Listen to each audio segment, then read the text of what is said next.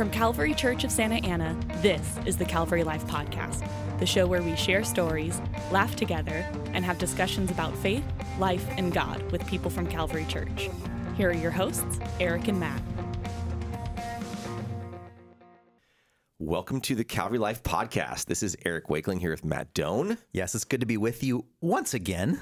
Always good to be with you, Maddie.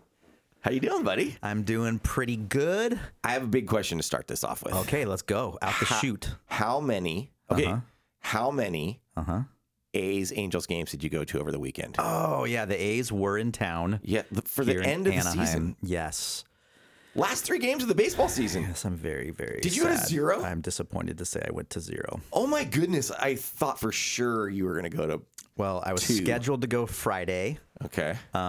Gracious friends here at Calvary. Yeah, I mean, I saw tickets for like $1 on StubHub. I think you could have made it. They would pay you $1. I don't know if you needed the friends. They would pay you.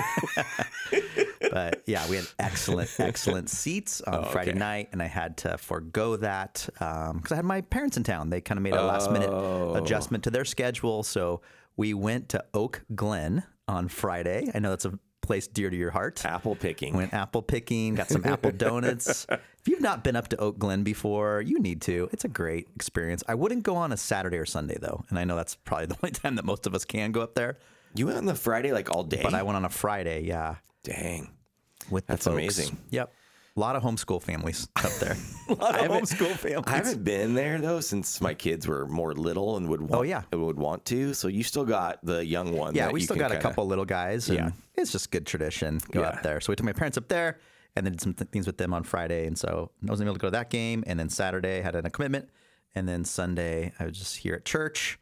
And the game started at 12. Oh, no, it wasn't 1 o'clock. It was 12. So in Major League Baseball, all the final games of the final day start at 12. Right. So Eastern Pacific. I thought, though, maybe like your Sunday morning life group you lead would have just dismissed you or something. Like, just hey, your greatness why of don't, your heart. I was almost going to text you and say, hey, bro, let's just bail and go to the game. Yeah. Anyway. I would have enjoyed going with you. But we didn't. But yeah, as we've talked about ad nauseum here, I love the Oakland A's. They finished with 50 wins and 112 losses. So that was actually even worse season. than the and Angels, announced they were moving. They were moving to a different city. So it was a rough year to be an Oakland A's fan. Okay, so have you officially departed? No. You're sticking with them. I'm going to stick with them for a little bit. Actually, Las Vegas is closer to us than we are to Oakland. Oh, that's true. But it's my ties to my NorCal roots. So I don't know if I'll still root for them, but in the time being, they don't move, I think, till another couple years. So. Oh, that's true. A couple years. Yeah. Speaking of Las Vegas, yes, I am a big time hater on Las Vegas. Wait, what? Normally, like I don't like going to Vegas. Why not? What do you mean, why not? It's awful.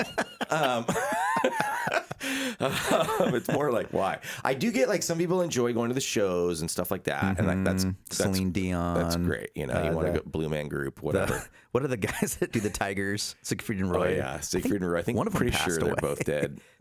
They got like eaten by tigers or something. I think actually that did happen. Yes.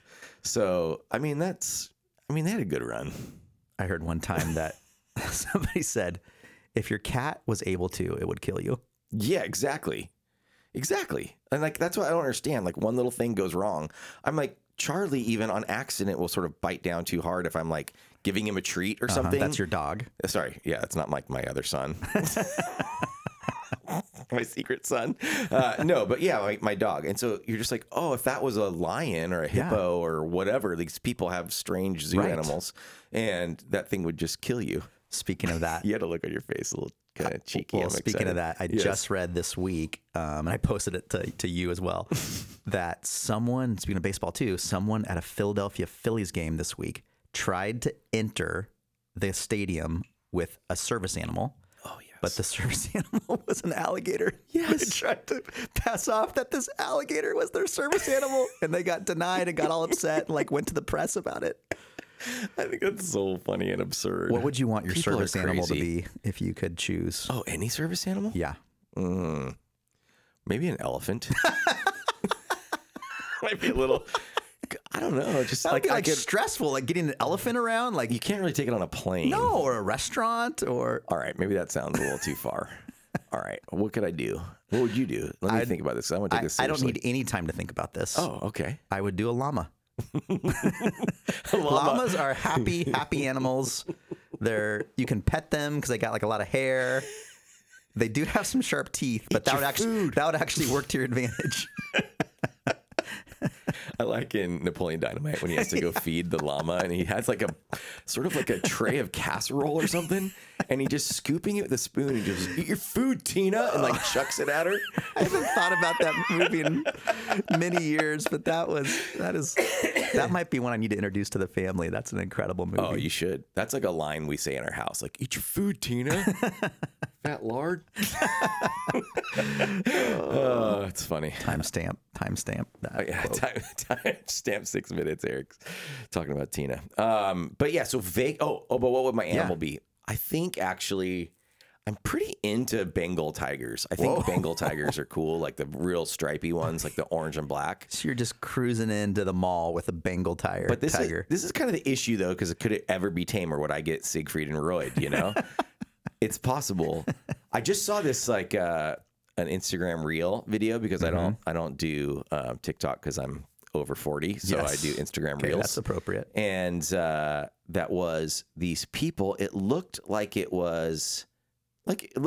India, like and there are a bunch of people in a pool, and then all of a sudden they all are screaming and getting out of the pool, and there's a Bengal tiger swimming in the pool, like up to them. Yeah, so I don't know if it was wild and like jumped into some sort of wilderness resort. Is he like hunting, or was he just like, hey guys, can I play? That's the thing with these videos sometimes. Like, you don't have a beginning, you don't have an ending. You just see this thing happening. You're like, well, that happened. I don't know if all those people got eaten or what. Wow. But he looked cute and happy, but I feel like he might have been cute and happy because he wanted a little snacky. He was starving. He's a bitey cat. We talked about bitey sharks. Yes.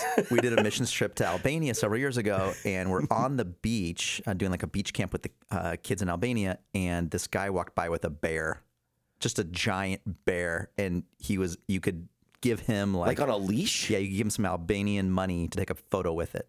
Oh. He only would take Albanian money in Albania? That's just an interesting distinction. No, but yeah, you had to give him. Take some you shekels. could take a picture of that. That's interesting. I remember being on a street in Mexico in a town called Bucerias. Yeah. This is down near Puerto Vallarta, and we would do missions work in this area. But I was like driving, and it was a side street, like not a main highway. Yeah. And all of a sudden, we're at a light, and in front of us at the light is a truck with a trailer behind it that is like a cage, and inside of it was a full male lion.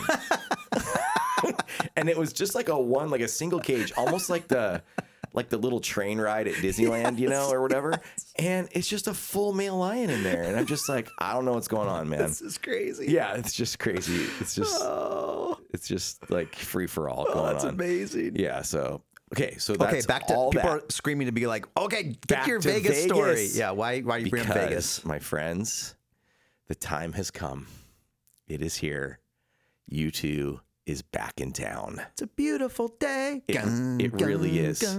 They're like ending the show with that. I've been looking at the last couple set lists because I've been examining the set lists. So it's not just going to a U2 concert for you, but it's going to a U2 concert in the new Sphere. Yes, this place, the Sphere, is incredible looking, like mind blowing. I hope you've like watched some sort of. I spent about 30 minutes this weekend TikTok or YouTube or something. Looking at YouTube clips. Yeah. Instagram Reels if you're over 40. Yeah. But yeah, like it's wild. It's incredible. Yeah. So this is just like a giant actual ball, like a huge sphere that can hold 20,000 people, right? But seated like an amphitheater, not like a basketball arena. It's like an arena. old Roman theater. Yeah, right? It just goes, which actually should be a theater, not an amphitheater, because we say it wrong in America. But that's where we can get some Bible nerddom going on, or some or men that care about Roman, the Roman Empire. How many times have you thought about the Roman Empire today? Thought about it just now.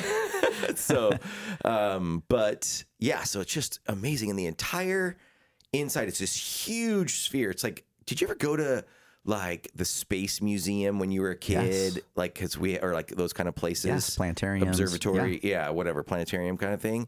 Because we would always go to the Reuben H. Fleet Space Museum in San Diego and go watch like the crazy like laser video shows. This is like that on steroids, like just massive. Incredible. Those things held like 200 people. Yes, I see that hand, Matthew. So I have two worries about this concert for you and for anybody else. And I just want to bring them out in the open, and then you can refute them or be prepared for them. I'm just trying to help you as a brother not be disappointed. One is, in the clips I saw, I felt like the music of U2 was kind of like in the background of how amazing the Sphere was. Yes. And maybe just the clips I saw were at the very beginning where people were kind of wowed and then they eventually settled in. But it was almost like, hey guys, we're up here on the stage. Like, so do you have any fear about that? Like you're going to lose the music and the just awe-inspiring like so visuals? I've thought about this because I think you make a good point here. All right. So I'm going to give you credit for this point. Thank you. But I also have some thoughts about it because I've deeply thought about this. That's why I knew you had been. So I do think that there will be a level that it's like you're looking around and not just staring at the band. Yeah. Now I did watch like half the concert on somebody's like stream that they put up. I stopped myself from watching the whole thing. Sure. But a lot of it is also not just incorporating like scenery or decor. It's also incorporating the band on the screen. Yes. So that way, because like it goes pretty high. Yeah. And I was looking at the people like way up high. They're really far away from the actual band. Yeah. It's a small stage. Yeah. And so then it's just like, so you're it's kind of trying to integrate the band with the screen, which is cool. I did see these wild like landscapes though, when like where the Streets Have No Name was starting, and it just looked like you were actually in a desert. Yes. And I mean, it was so realistic. It was crazy how much it looked like you were in the desert. And so I feel like some of that kind of stuff, you could kind of get distracted. Sure. But I also think that the sound is going to be so immersive when you're there compared to just like watching a YouTube clip, that you're just going to be enveloped by it like in a crazy way. Ryan Rail, our tech extraordinaire here at Calvary, sound guy, but like, and more. Yeah, totally. He was like telling me, I'm not going to be able to like say what he said because I can't remember it, but it was like, he was describing how the speakers are going to be like the most like accurate, able to like completely immerse you in everything. Yeah. They could even make like certain parts of the room hear certain things compared to other parts of the room. Like it was crazy. Like you could have a different experience on one side of the room versus I was kind another. of trying to totally understand. Maybe we'll have to bring him on the pod. That'd be good. Because he's going with you to one of these shows. I'm actually taking him on Thursday to my first show. You know I'm taking what? Ryan We should Rail. have a little recap of this if anyone's interested. I know we probably won't record next Monday. Okay. Well, in a couple weeks. Because it's our pastoral staff retreat the next week. But yes, in a couple weeks. Yeah. That's going to be... Okay, that's exciting. Okay, and second question. Yes, sir. I hope we're not losing our listener here. No, but, they'll like it. They'll like it. I was a little sad too, and I know that there's a full understanding, full disclosure, but that Adam Clayton is not part of No, not Adam Clayton. Larry Mullen. Larry Mullen, the drummer. The drummer. Yes. Is not part of this. He's recovering from some surgeries. Correct. And this is like the first time that U2 has never really played without one of their members. Yeah. Does that feel weird to you? Yeah, they did play like one show, I think, without Adam Clayton when he had like a serious like drug issue back like that's in right. the I remember reading about that 80s or something. I forget. But yeah, I mean, it's a bummer for sure. And like the U2 community, which I am part of. Yes. So like the hardcore community is like very divided about this. So a lot of people are really mad that they're even doing it. Right. And they think, and I think it's true that the only reason they're doing it is because they committed to this venue. Yeah. So the Sphere is this huge, expensive billion something dollar venue, and they were supposed to like kick it off with these 25 shows. Yeah. And then they found out Larry's having to have this back surgery. Yeah. So they got this guy named Bram something, who's incredible in his own right. Yeah, and he's from the Netherlands, young guy, and I guess everyone says like he is, and it sounded good from what I heard, but like.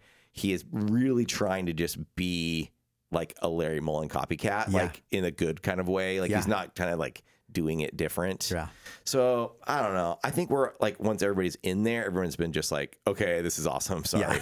But we got over that quickly once we were inside. We do miss Larry. So I am so excited for you to experience that this coming weekend. Did you know that U2, the first name of the band? No. The Larry Mullen Band.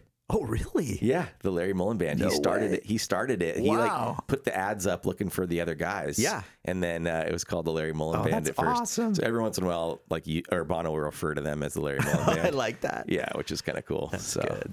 So it's especially sad that he's not there. But yeah, so I'm hyped. I'm excited. I'm going on Thursday. And then Ryan Rail on Friday morning is going to fly home, and my wife's going to fly out. My wife, and then I'll go on Saturday also, and then we come home Sunday, so I'll miss church on Sunday. I did read this weekend too. Don't worry, I'm speaking. I got you, man. Thank you. I did read too that they're going to incorporate kind of others, like it's not the same set list every night. So you might see here on Friday what you hear differently on Saturday. Okay, so this is another thing. So I tracked this too because they said the first night that it's going to be different set lists. The second night was exactly the same as the first night. So everyone's like, "What? What is he doing?" Maybe it's like in these groupings because it's like 2 times last weekend, 2 times next weekend. Right. So maybe it'll change a little bit. But anyway, we'll see. Yeah. I'll be happy no matter what. Okay. Well, we look forward to hearing your report on that. It's going to be great. Thank you.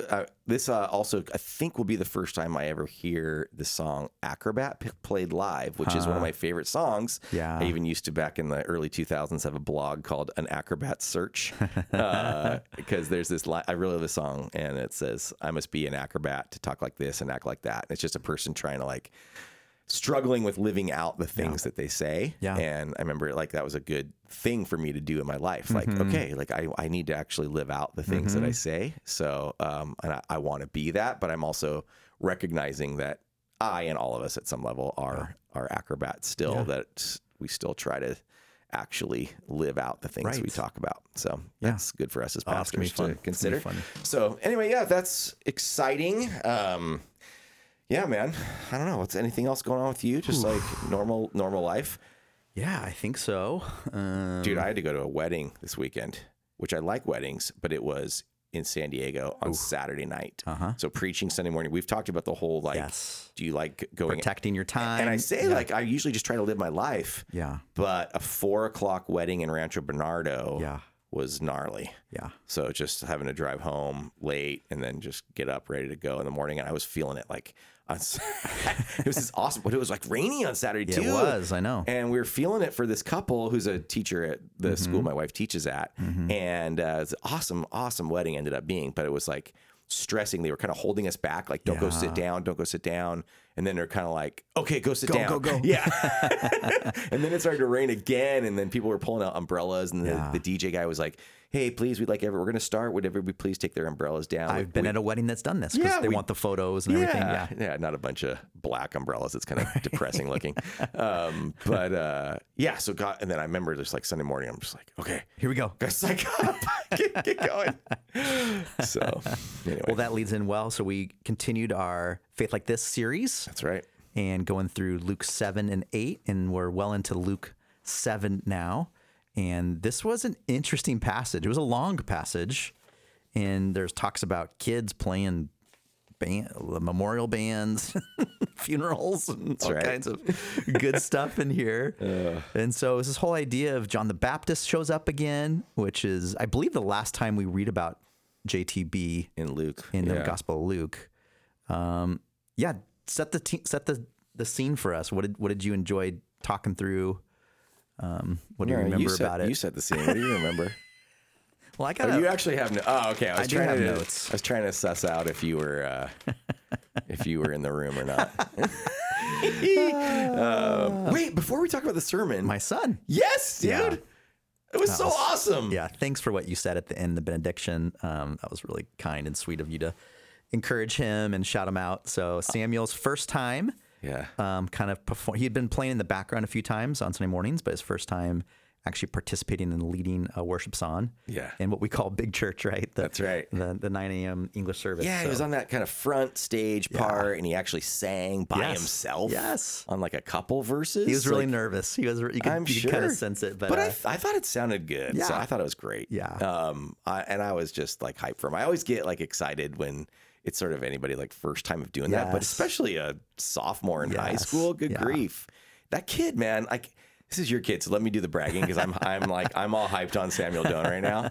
But he's a multi-tool player, man. When you think about this, he's on the surf team, he's on the baseball team, he plays guitar and sings. Yeah. Ladies, I can give out the digits if you're. If only we could get him to make his bed, then we'd have the full package there. And playing worship, so he's wanting to seek after the Lord, and just so cool. Yeah. So yeah, but seriously, podcast@calvarylife.org, and I'll give you Samuel's number. If you need it. No. Let's hold off on that for now. But huge shout out to Josh Wathen too for it's not only Samuel, but he gives so many different people chances to participate and leading us in worship, and he doesn't always hold back age. I mean, Josh, his story's crazy. I think he was leading like consistently at his church at like 13, 14. Yeah. Yeah. And sometimes we forget this. He first came on staff here at Calvary, Josh Wathen.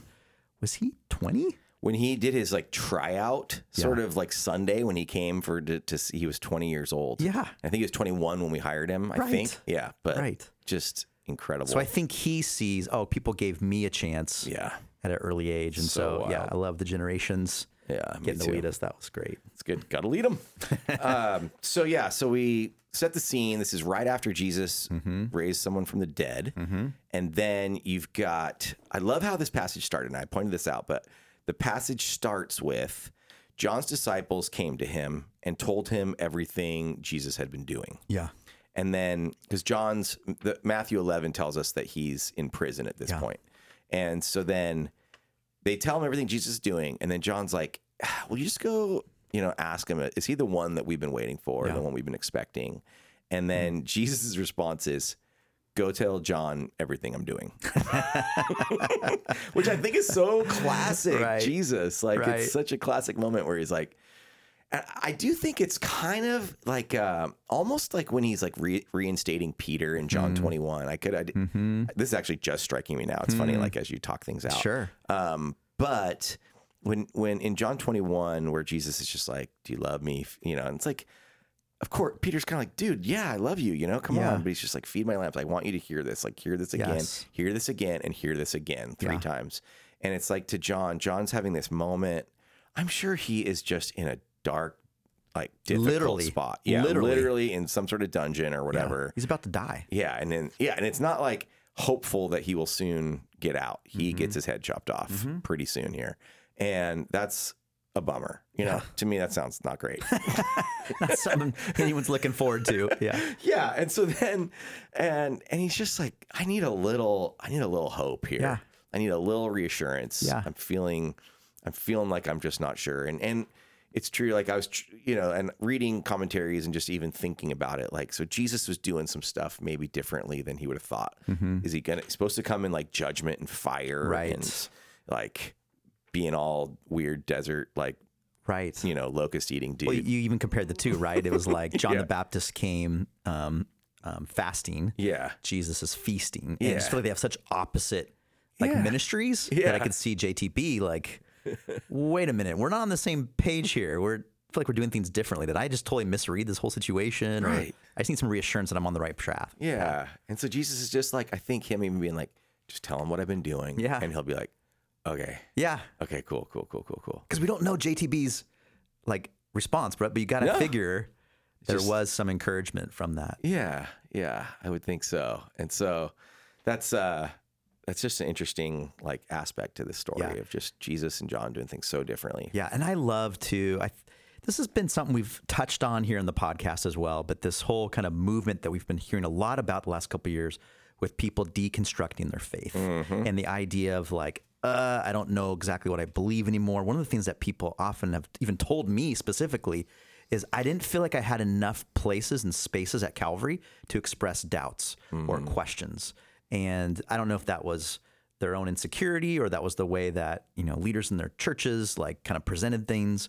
But there was a sense of like, I want to be open and wrestle with this stuff, not to lose my faith, but to grow my faith. Like, yeah, exactly. I just have these things that are just kind of lingering in my mind of, is this really how it is? And I think you gave such a great line here. You said, we all need reassurance in our spiritual journey. Yeah. And I wrote in parentheses there, doubts and faith can go hand in hand. Like, I think there's sometimes we freak out and we're like, is it true? Was Paul really the one that, was sent by God to lead the early church and to write these letters? Did Jesus really do all these things? And it's like, okay, I can wrestle with these things, yet also use them as a way to grow faith, not lose faith. And I thought that was a really key point that you brought up this weekend. And then you even asked the question, where do you need reassurance in your life?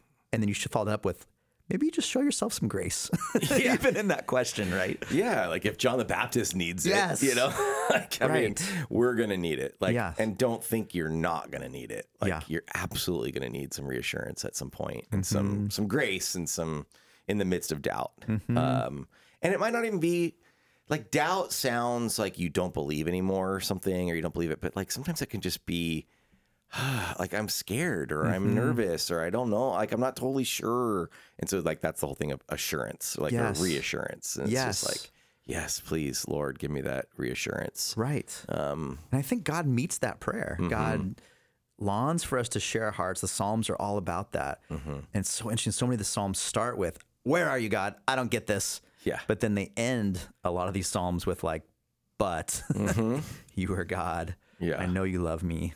I will follow you." Right. Yeah. I'll praise you.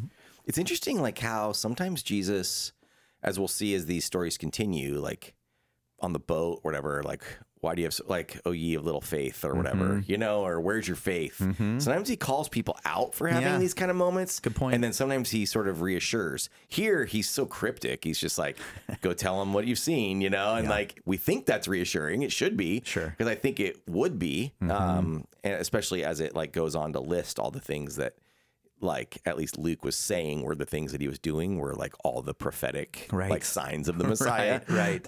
Great point. And so like you hope that is, but sometimes he's calling people out, and I'm just kind of like, what's the, like, I think the right answer is we don't really know, but like, what's the like difference between the people he sort of chastises or challenges maybe a little harder? Like it's the 12, I think sometimes the 12 get like a little like harder treatment, and maybe like, cause you know, much like, you know, much is required or expected of these guys. Right. They had the privilege of seeing so much more than everybody else. Yeah. Yeah.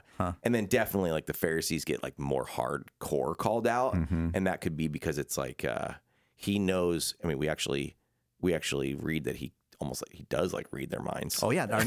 So this Sunday's passage from 7:36 to 50 talks about that. Yeah. And he's just like, he knows their minds are Yeah. corrupt and thinking and scheming, right? Not, these aren't genuine, honest questions. They're not cool questions. Yeah. I could like call in from Vegas if you want me to get any like, is there like, it's like a sinful, it's like a prostitute, a woman, you know, or whatever. Like, I'm sure there's a lot of those going on. Isn't that what this, or is it just Mary? Your passage for, it's like anointed by a sinful woman. If you need like firsthand. Oh, okay. I'm kind of lost in what you're talking about. So, okay. Yeah. If I need some real life stories. Yeah. You can just pull your phone out the hotel. If they room. if they would anoint Jesus's feet or whatever it is. Well, that's a good question. Would Jesus go to Vegas? I think Jesus would definitely go to Vegas, but for different reasons than most people go to Vegas. Yeah. He would be there to give them the living water as they search for the waters of Bellagio. Although interestingly, Jesus does not spend a lot of time in the Decapolis, like in the Roman cities. Good point. Like he does go across the lake and then like cast these demons out of this guy, but then he kind of bails right after that. Yeah. And he does, it's like, we don't see him go to Beit Shean or Scythopolis, these like cities that are these big Roman centers of luxury and entertainment. They would have been the Vegas of the day. Yeah. And like, it's like this one that we go to on the Israel trips, like that would have been there at the time. It's amazing. Yeah. It's incredible. And it's not that far. It's like equally, I think it's like similar distances like Nazareth is to Galilee. Yeah. And so anyway, like he would have, he didn't spend time there. So it's kind of interesting. It is. You know? Anyway. It's just kind of I mean, last week we talked about the centurion, or a couple weeks ago. And so there is interactions that Jesus has with Roman authority, officials, obviously Pilate questioning him. Yeah, but they're in those Jewish towns, right? Right. Yeah. It doesn't, you're right. I haven't quite made that connection before. I know. It doesn't seem like he's going to interact in the Roman world a ton. Right. Although there was specifics of him sending out disciples to some of those places. For sure. Yeah, that's interesting. Yeah, it is. So who knows? I think he would have been interested in the people of Vegas, but maybe not the place. Yeah, that's good. Okay, so then the story from John the Baptist then moves on to one of the weirdest parable stories of the Gospel of Luke. It's like your children played their flutes for the memorials, or they celebrated. It's even weirder than that, because it's like it's not even just that your children played their flutes or whatever and sang these songs, is that your children playing games. Yeah. Wait, where is it? Let me find it exactly. My pages are falling out of of Luke in my Bible. You know what? What? Show me a Bible that's falling apart, and I'll show you a life that's not. I know this Bible's only 10 months old though, so it shouldn't be falling out yet. I do spend a lot of time in Luke this last year, but he says they're like children playing a game in the public square. They complain to their friends. We played wedding songs and you didn't dance, and we played funeral songs and you didn't weep. Yeah, it's just such a, because that's why my joke was like, what little kids complain this to their friends, like these like weird kids back then, or right, what, you know? Right. Yeah, there's such that's like wrapped in cultural ness that is lost on a lot of us. And it doesn't really talk about like the origins of this little expression. Yeah. It's just kind of like, I was trying to look it up, and it's just like, this is just like something that was said, I guess. Like almost like a little idiom or saying or something. Yeah, it's like a saying. And it's interesting because it's a cool saying, because it's just like, look, we played you a happy song and you weren't happy. We played you a sad song and you weren't sad. Yeah. Like we said, let's party and celebrate. And you're like, nah. You complained. And we said, let's mourn and grieve. And you're like, nah. And you complained. Yeah. Sounds like most church members. Oh, wait, never mind. Wow. I don't think that, Matt. Wow. No one at Calvary. I'm thinking of other churches I've served at. Yeah. We do get some complaints here and there, probably. So John the Baptist not about music. Sorry, we both laugh evilly. Yeah, exactly. So yeah, John the Baptist more kind of associated with the weeping part of that. Jesus more with the celebratory, eating, dining, feasting. Yeah. And yet there was people that rejected both. Yeah, exactly. That was the point I tried to make out of that, because like the very next thing it says is like, hey, John the Baptist came and he wasn't eating and drinking, and you called him demon possessed. Yeah. And then I came eating and drinking, and you called me a drunkard and a glutton. Right. And so he's just like, look, guys, like, come on. Yeah. I feel like that's like, Jesus is like, hey, come on, guys. Yeah. Let's stop this. Let's not be absurd. But I do think it does have that sense of like, you gotta have a response to all this. You can't just be blah in the middle. You can't just have no response. You can't, apathy is not an option. Like it's gotta be like acceptance or rejection or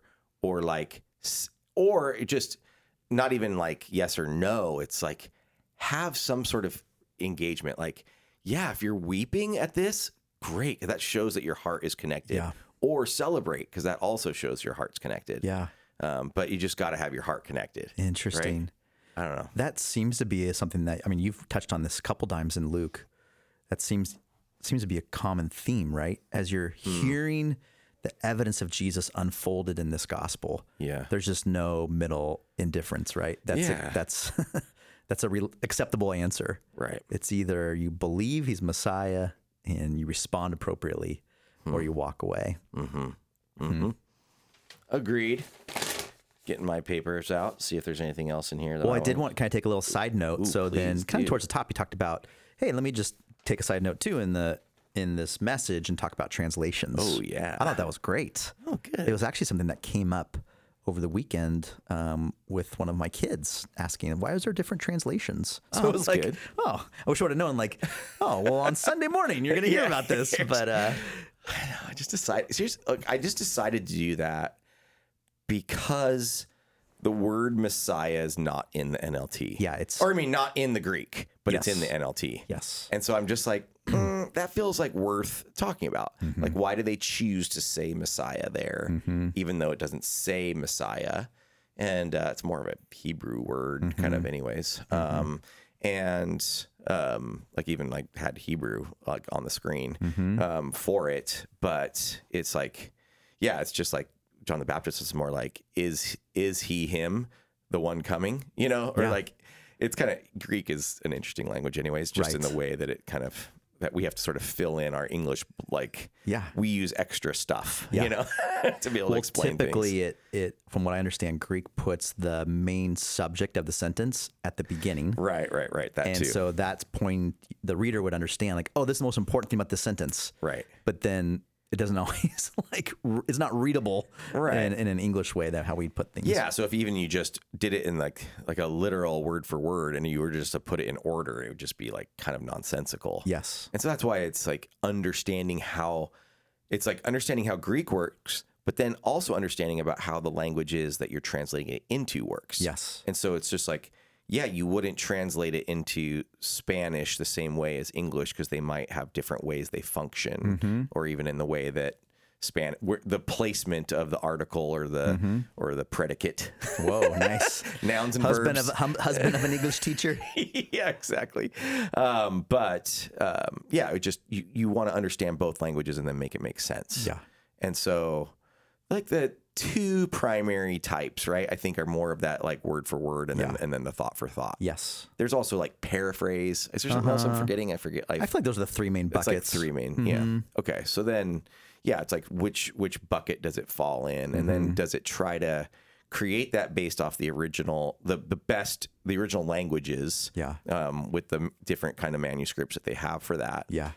Or is it just because some just like are kind of just going off of like a previous English translation. And so anyway. Okay. So yeah, we talked through the dynamic equivalence. Yes. Thought for thought. Different translations. Yeah. We mentioned that the two that we use typically in teaching here at Calvary are the NASB 95 edition. Did you like when I was talking about that? Which is true because the new update came out a couple years ago. It's a helpful, good translation, fine, but I think there's just little tiny details about the 95 that we like. Especially in contrast to the NLT. Yes. Okay, keep going. Yeah. Sorry. And then the NLT is, gosh, I've been probably the last year teaching almost primarily from the NLT. Me too. Because of two reasons. One is that it's in the seat racks in our sanctuary, so people can grab that and kind of read the same wording that I'm reading from. The second reason, and this was kind of blew me away, to be honest, but we, as you mentioned in the sermon, we met with some translators here from Calvary that are part of our sending missionary crew, and they were really excited about the NLT and the ability the NLT had, as you said, to translate well and accurately, but also the ABCs, right? Accurate, beautiful, and clear. Yeah. And they felt like the NLT was by far, at that point when we talked last 2 years ago, oh no, guys, I think the NLT is where you need to land. It was really interesting, huh? Yeah. And they even said a little more than I could even say on Sunday because I was just like, oh man, I got to be careful. Because I was like, I got to be careful because I could go on for like 20 minutes on this. But so I was trying to be brief, but also they said, you have to think about your audience. Yeah. Who is the audience that you are going to be like either preaching to or providing these Bibles for? Yes. And it's so we are in America, first of all. And we're an English speaking country. We're in Orange County, which also is a relatively diverse area, has a diverse group of people. And we have all ages and all experiences with the Bible, like all like levels of different experience people with the Bible. People that memorized scripture when they were 7 and people who got their first Bible 3 months ago. Exactly. And so you've got all those different people.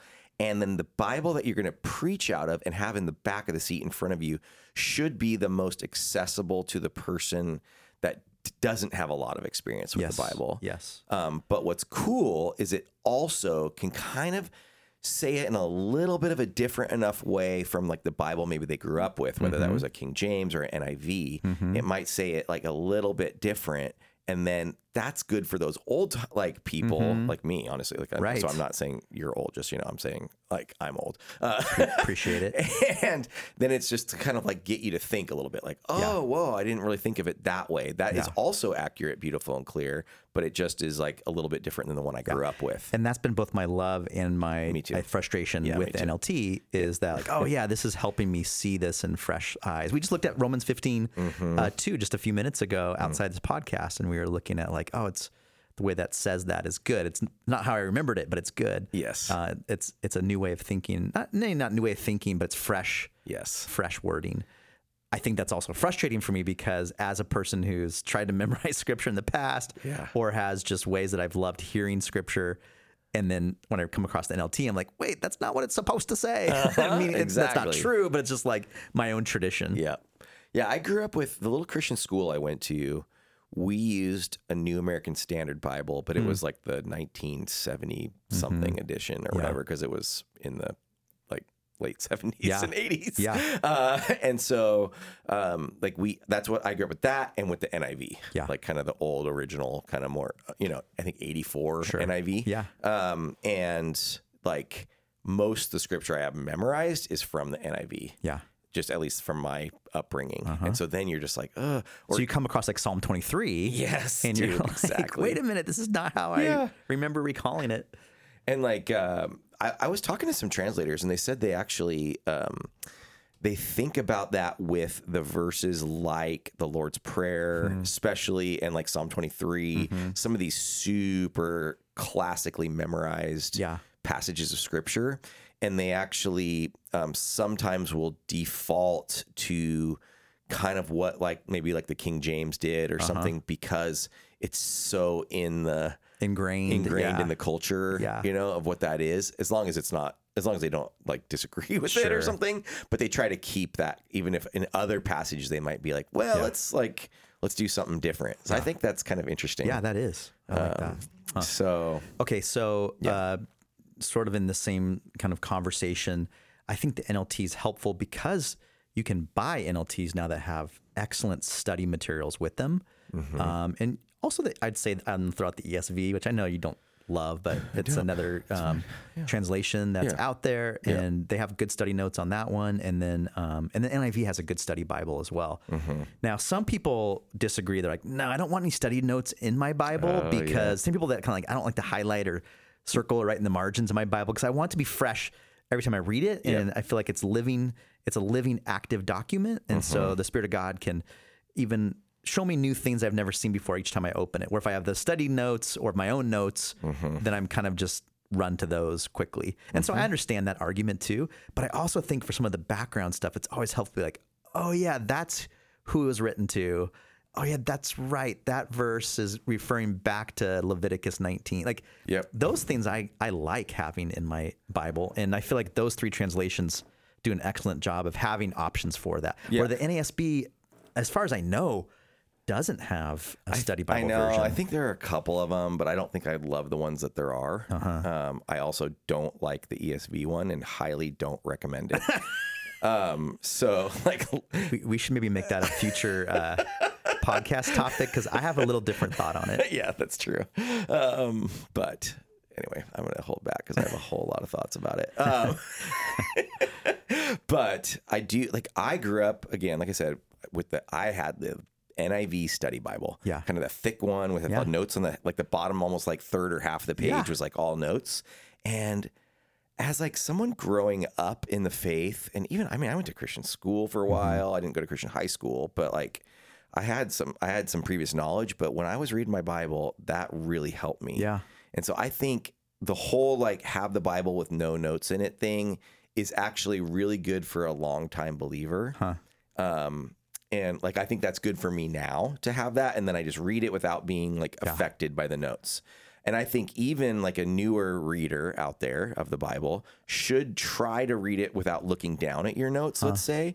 Just read it and just like try like and pray and ask the Spirit to like lead you and guide you in knowing what this means. And then kind of look at the notes and have some confirmation of maybe what that was, or to help you, like you specifically said, which was really on it, is about like the context and the audience and the what cross-reference. When was this written? Cross references are good, especially when it's like New Testament's quoting Old Testament. Where is this? Follow it. Where is this in the Old Testament? All that kind of stuff's really good. So so I don't know. Yeah, I agree that I think it can be helpful for people. A couple other good resources out there, and this whole study note thing is there's it's an obscure website. I think when you Google it, it might come up in one of those first couple pages, but it's called BibleHub.com. Oh yeah. And BibleHub.com, when you pull up a verse, say let's do Luke 7, 36 through 50, when it pops up on that verse, there's like a bunch of different options. There's an interlinear Bible where you can click on it and it will show you different accompanying gospels that have the same passage in it. There's also a Greek, if it's in the New Testament, or a Hebrew hyperlink that's in that kind of top content space.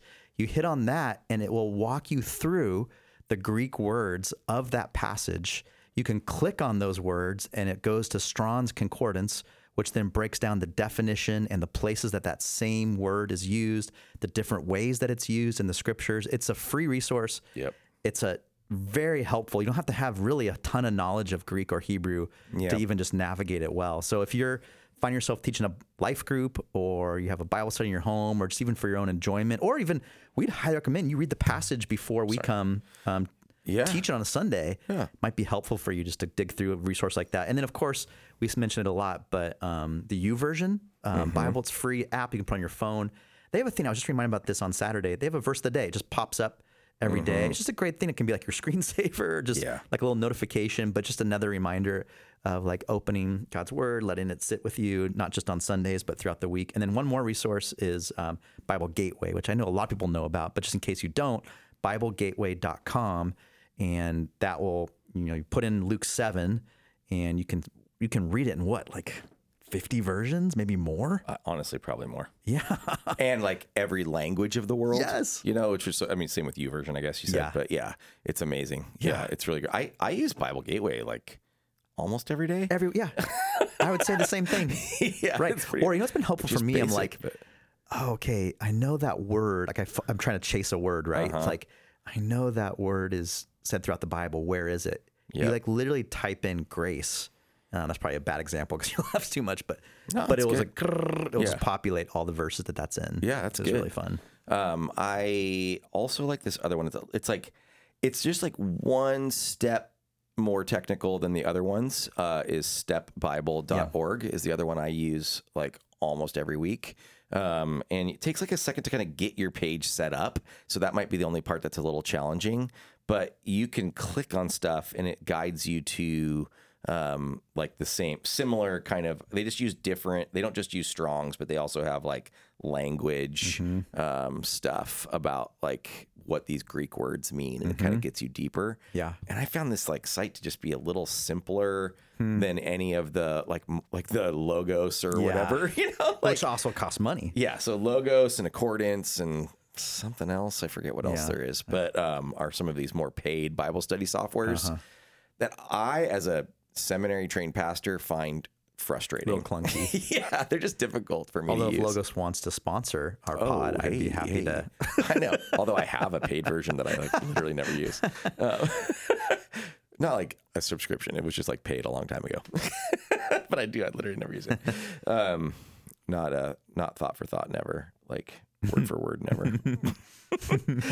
All right. Well, that's a good little aside. Yeah, I hope that's helpful for listener. And my kind of point on Sunday that I want to reiterate here is it's kind of a yes and. Like it's not a either or. Like the NASB 95 is a more word for word translation, and that is really needed sometimes. Yeah. And I think they get it more right sometimes, let's say. And then the NLT is more thought for thought, and it's really needed, and they get it more right sometimes. Yeah. It's interesting. I was talking to Trevor Barnes, one of our pastors here. Shout out, Trev. He's always in the sound booth on Sundays. But he was talking about how, I can't remember if it was like the difference of like the NLT versus ESV, or it might have been to any of the more ESVs. ESV is a more word for word, even all my hate on it. But it's a more word for word similar to the NASB. Yeah. They just, NASB has a better translating process, but it's fine. Sorry. So then it was the story of Esther. Yeah. And I think it's like most of the other Bible translations say like the gallows, where Haman was hung on the gallows. And the NLT just says he was put like on a pole or something like, I forget the exact words, and we could look it up. You guys could look it up in the story of Esther. And they make the decision to say on a pole because in that like area at that time, it was more like that. This word just means like up on a, like in the Hebrew, it's just like on the wood structure. It's not like, it doesn't say, they didn't have rope hanging like the Wild West in Persia or wherever, and and so but it was more like he was probably impaled on a spike on display is like what they would have done in that day. And so the NLT is like, we have this knowledge of history and how this would have been. And so when it says wood structure in the Hebrew, we're going to say it was like impaled on a pole. Yeah. Because that's what it was. Right. And so that is like both kind of took choices. Yeah. So gallows is more of a word that would have been comfortable here in America in the last 100 years, or let's say, or 200 years. Like just people would know what that means of being hung. But then they say gallows, but then it probably wasn't a gallows, Right. But then that word for impaled on a spike wasn't actually in the language either. It was just on a wood structure. Yeah. So anyway, that's just kind of an interesting example. thing. Yeah, because everybody, the point we want you to understand is like all translations are making choices about interpretation, not just translation. Sure. So they're having to make some choices. You want to use one that is making faithful choices. And it's all my joking hate on the ESV. It's making good, faithful choices. It's like it's a good translation. I'm not like here to say it's a bad translation. I actually like use it here and there. Yeah.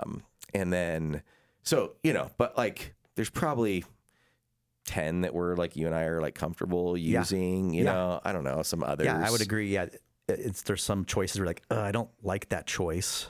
So I'm going to cross-reference to see what other choices were made. Some of that, how do you even know if you like the choice? Right. Part of that is, well, do I have to be a Greek scholar or Hebrew scholar? Maybe. Right. I think some of you listening to this need to like dig in and like go for it. Yeah, exactly. I love that. But then others, maybe it's like, okay, let me do some cross-referencing. Let me ask some other people that have been studying this for a while to help me understand, or what's a good translation for a new believer. I have a neighbor who comes from a Jewish background. What would be a good translation? Those type of things would be helpful. I would stay away from translations that are done by one person.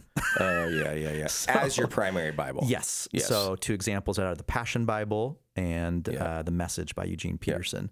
Now, I think both of those translations had people that maybe spoke in or edited it with them, but there was a primary translator. And I think there's some wisdom in a council of people wrestling with this together. Yeah. Now, in the NIV, I think they would have translators, scholars that would tackle a book. Yeah, so like absolutely. Daryl Bach took Luke. Right. Which, can you imagine? That'd be insane. Like, I'm translating this book for... Yes. But they had a council that would then speak into it, poke holes at this. Like, why'd you choose this word? You need to defend this. So I think there's some wisdom versus one person. And even frankly, Martin Luther, like the German, going up into a tower and he translated the Bible in like 3 weeks. And it's like, well, I don't know. I think there's probably better processes out there. Now, does that mean the Passion, the Message, and the Luther Bible are not to be read? No. But I think to do that within maybe the context of some other translations that were done with more input. Right. I agree. I've heard some more negative things about the Passion Bible, that it's just making some choices that are a little more extreme. Sure. And I actually love the Message, but I would never have that be my primary Bible. I think it would just be to like add light or add flavor, add a little bit of flavor. If you're like, oh, let me read this also in the Message. Yeah. I think any of those 3 translations could do that. Yeah. And then, but yeah, so if you've got, NLT, NASB, a New King James, a CSB, an ESV, I don't know, even like a NRSV is not bad. So I don't know if you've got like whatever else we could think of. So CSB is getting a lot more sort of popularity out there, and it seems to be good to me. But anyway, that's probably enough on that. But if you have more questions on that or some of these other things we've talked about, we'd love to hear from you. Yes. podcast@calvarylife.org. I'm sure there's listeners that are like, you guys are dummies, and I know more about this than you. Yes. And that's fine. You probably do. Absolutely. But we are, as pastors, we're general practitioners, right? Exactly. So we know a little bit about a lot. But not a lot about a little. And we're talking about this based on like we didn't do any research about that. It's just like our knowledge of the subject. So don't like copy paste a giant article for us, you know? Or do so, but have grace on us too. Yeah, exactly. So speaking of that, do we have any questions today? We do have a couple questions for the pod. Okay. One is just more of a comment, and it is from new listener Mark. Says, Yahoo! You have another listener. Yes, that makes 2. Been listening for the last 3 weeks, at normal speed. winky smiley face. So I like that. Thank you, Mark. That is awesome. Thank you for speaking. Does it ever kind of make you a little bit sad if people listen to it at extra speed? Because it's just like, no, I want you to take it in how we intended in its original languages. Would it make you sad if I told you I may listen to it at extra speed? No! That's funny. It doesn't actually make me sad, but it's just sort of funny. But that did make me. I looked up some things that, interestingly, for some reason, I don't know if I want to say how many listens, but last week's had like 100 more than the weeks before. What? I know. I don't know why. Wait, we're triple digits? Oh yeah. It's definitely not. It's definitely not even close to quadruple digits, but it's triple digits. Wow. We'll keep it there. I don't know if I feel worthy to steward that kind of audience. That's. And I think I counted. We've done 31 or 30. No. This is the 33rd episode this year. Okay. 33rd episode this year, and go. it's the beginning of October. Yeah. So we've had a bunch of episodes this year. We've done a good job. Yep. That's all the stats we want to give you. But now we'll read you one other. Does any stats show you how long people listen? Like, whoops, wrong podcast. I meant to go to Calvary Chapel Downey. No, these are just the Podbean numbers, which is kind of like the thing we use to send it out to everything else. Oh, okay. And I don't totally understand how things appear on this as a listen, but it must be from the other servers, but I just don't totally get it. Okay. We need to start listening to it ourselves to kind of like get the numbers up more. Yeah, we'll just listen to it. We'll have bots. Just listen to it over and over. Does that work like that? I don't know, maybe. We were also talking to a couple people, a couple twin sisters on Sunday. Shout out. Shout Kelly and Alyssa. Yeah, Kelly and Alyssa. So we've been getting, I think, Kelly and Alyssa's feedback. We need to discuss this whole issue because this also relates to the other email we got. Okay, so I'll read this other email. Okay. We'll talk about Kelly and Alyssa's commentary. I'm ready. Specifically Kelly's because she was a little mean. Kelly. No, it was fun mean. But so Keely, who sent another email, way to go, said, Keely.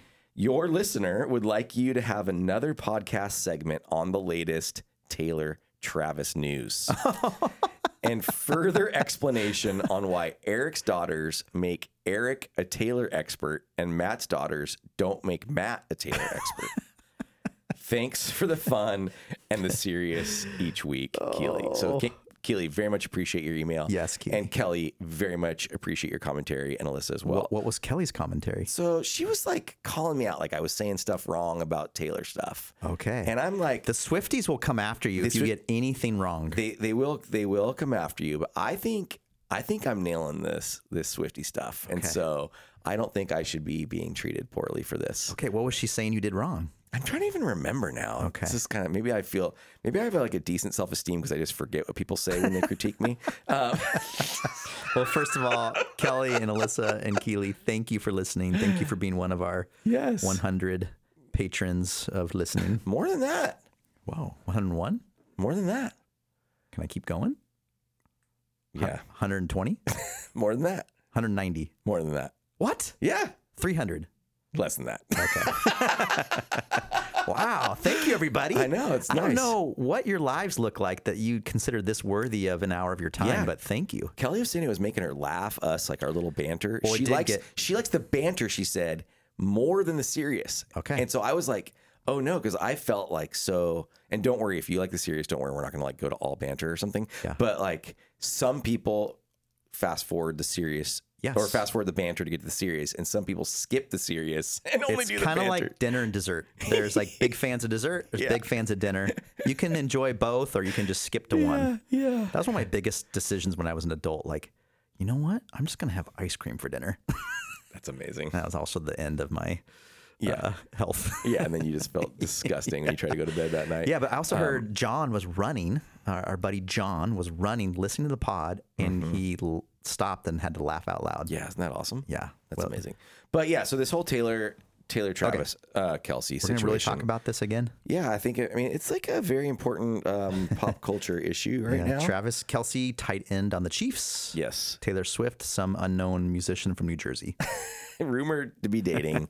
She was at her second game of the year this weekend. Can I just say there's a backlash coming to this whole thing? Yeah. It's like I can feel the wave coming. Yeah. If she's at next week's game, like stop showing her on TV, like just watch football. I think there's going to be like hardcore fans are going to be Yeah.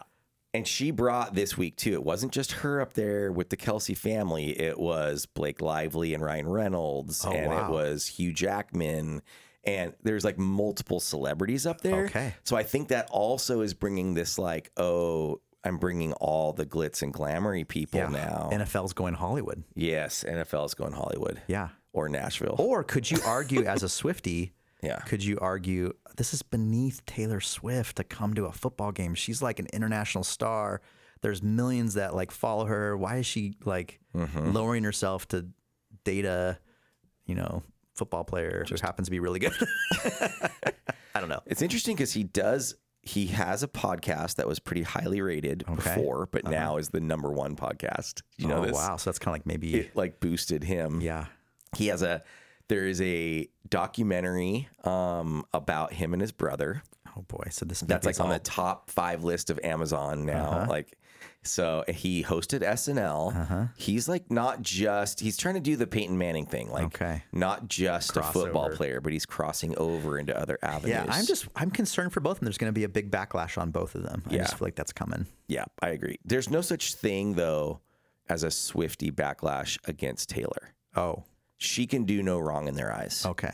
So maybe Kelly will understand me more now when I say this. She'll agree with that. Yeah, I think she'll agree with that. Like it is all the risk, and even Lauren McGonigal agreed with me in an email to us in response to the last episode that we forgot to read because it was sent to our personal emails. But was that like everything, all the 100% risk is on Travis. He will go down for this. Okay. If he does anything wrong, he will suffer. There'll be a song written about him, and then yeah, and they'll like camp outside of his house. And like that level? I mean, there's like normal, like just fans, and then there's crazy Swifties, and then there's like psychos, right? So, as U2, would you describe they have similar fans or no? I mean, it's just a different. I mean, they're all like in their 50s and 60s, so it's kind of they're a little tired. They don't have the energy. I was going to camp out in front of Bono's hotel room, but I fell asleep at 9. Yeah. I'll like feel young at the shows and I'm 49, and so, but yeah, so I don't know. Like what is this whole thing you think Keely's saying about how your I think I mentioned last week that something about your daughters were super interested in this, but mine weren't. Is that maybe what it was? That's why? Because your daughters probably would not classify themselves as Swifties. No, I don't think they could name a song. Whoa. I don't think so. Wow. Maybe I'm wrong. Yeah. Okay, guys, this is podcast@calvarylife.org. Like, do you think that's true? We're a little sheltered. We don't have TV or running water. We just got electricity last week. I feel like we have a horse and buggy your that younger takes us daughter, to church. Eden, sure, maybe she doesn't, but Lily, you can't be in college and not have heard Taylor Swift songs. Yeah, that's a big statement. I shouldn't say that. I'm sure Lily has. Yeah. Okay, I will say yes, my girls definitely have. And I've heard so much so that I probably know like all the words to most of the songs. I think it's decent. What do they call a male? I think it's good. Taylor Swift fan. Isn't there like a name for it or something? No, I don't know. Oh, okay. I don't know. A dad.